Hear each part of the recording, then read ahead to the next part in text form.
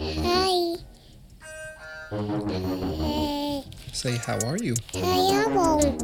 Hello. What's going on, guys?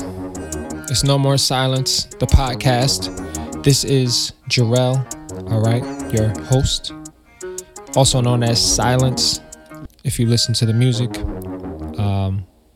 I got my daughter here today at the studio. We're going to be talking about the word atone. If you have kids, I'll give you a good example and it'll help you understand. And if you don't, well, this is just for you.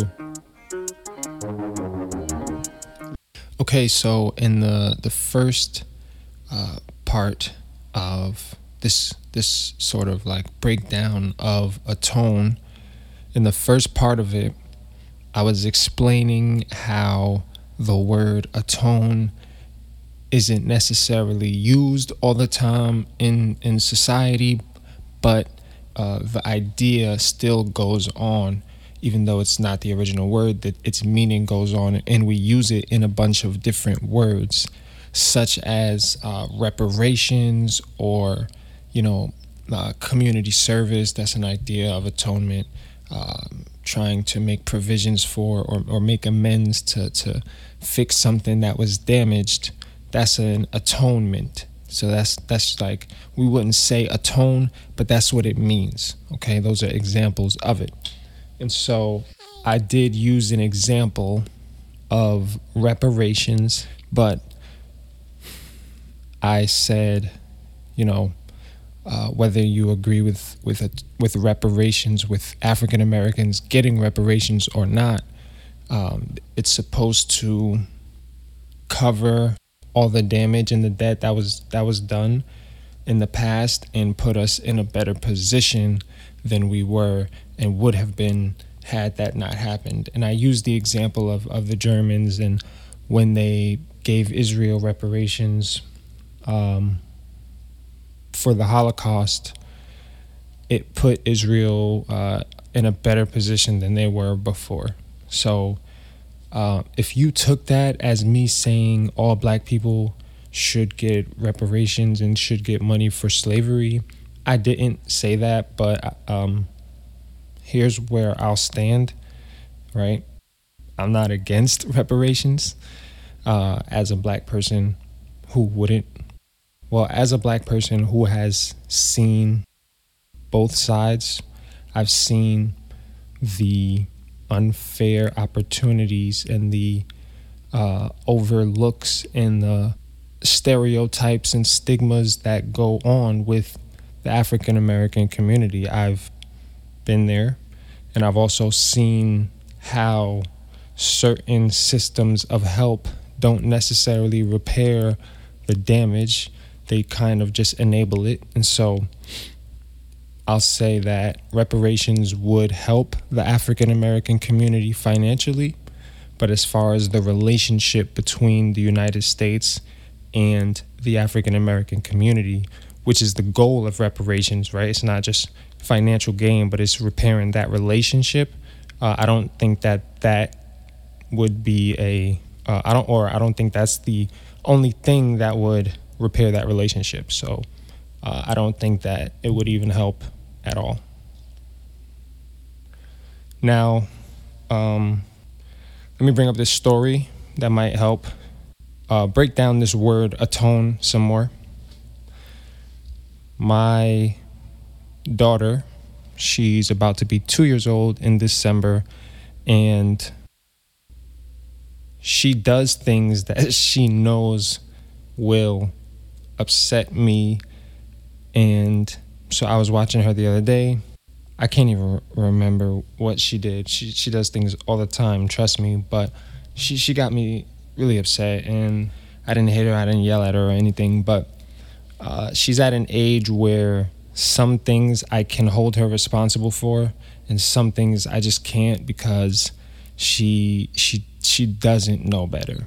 Okay, so I can't expect my daughter, who's under 2 years old, to atone for, right, or to make up for the things that she does that's wrong, right? The things that she knows will upset me, the things that she knows are not what you're supposed to do. She has a feeling, she's trying to hide it, right? She knows she shouldn't do it because she's trying to hide it, but at the same time, she's young, and so I teach her, I talk to her, I tell her why she shouldn't do that, but there's a minimal level of responsibility that I hold her to because she's so young.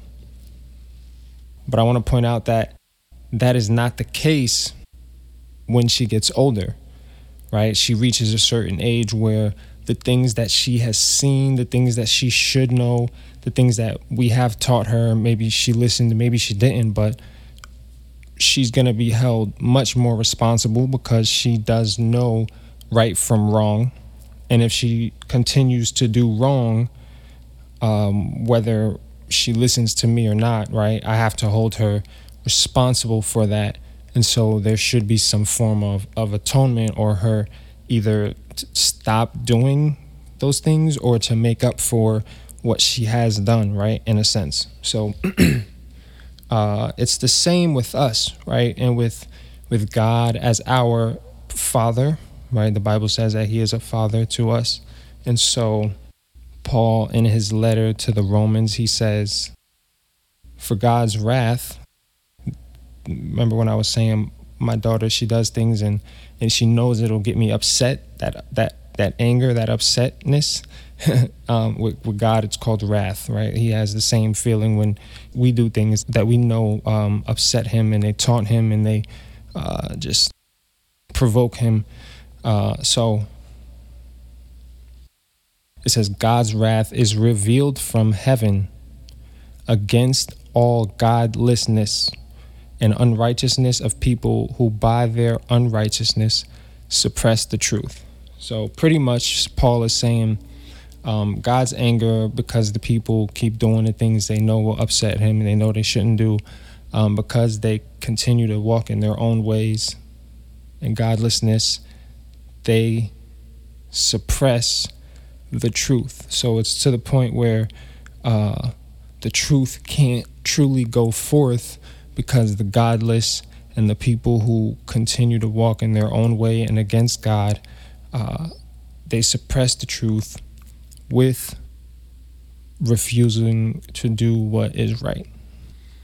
Many people don't make those two connections, okay? But refusing to do what is right will suppress the truth in your mind.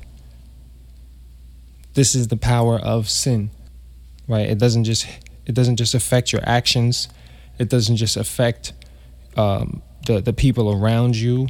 It doesn't just affect you, even though it does all those things. It also affects your mind, and it suppresses the truth both in you and in the world when you disobey and refuse to do what God says. And he says, since what can be known about God is evident among them.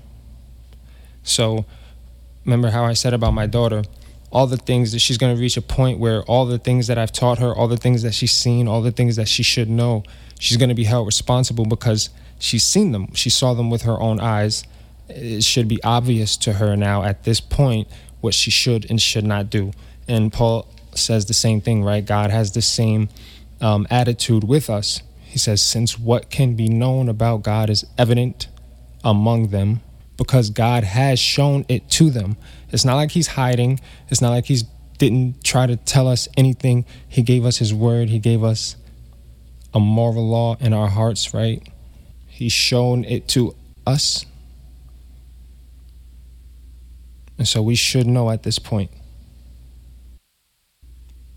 And then he says, right, his attributes, his nature, his power, all these things, they have been clearly seen, but we are now without excuse. And so this is, I'm going to keep pointing us towards this idea of why we need atonement, but that's just one example, right? Not only are we rebelling, not only are we refusing to take care of the oppressed and the fatherless, but we are ignoring the things that God has clearly shown us so that we should know and should be doing at this point what is right, and will be held responsible for if we don't, right? This is why we need atonement. All right, and that will conclude episode, I guess we're calling them episodes now, episode 2 of No More Silence. And we're going through the series Atone, the word, its meaning, and why I made the song at the end of the day, but also, what does it have to do with our souls? Everyone wants to be spiritual.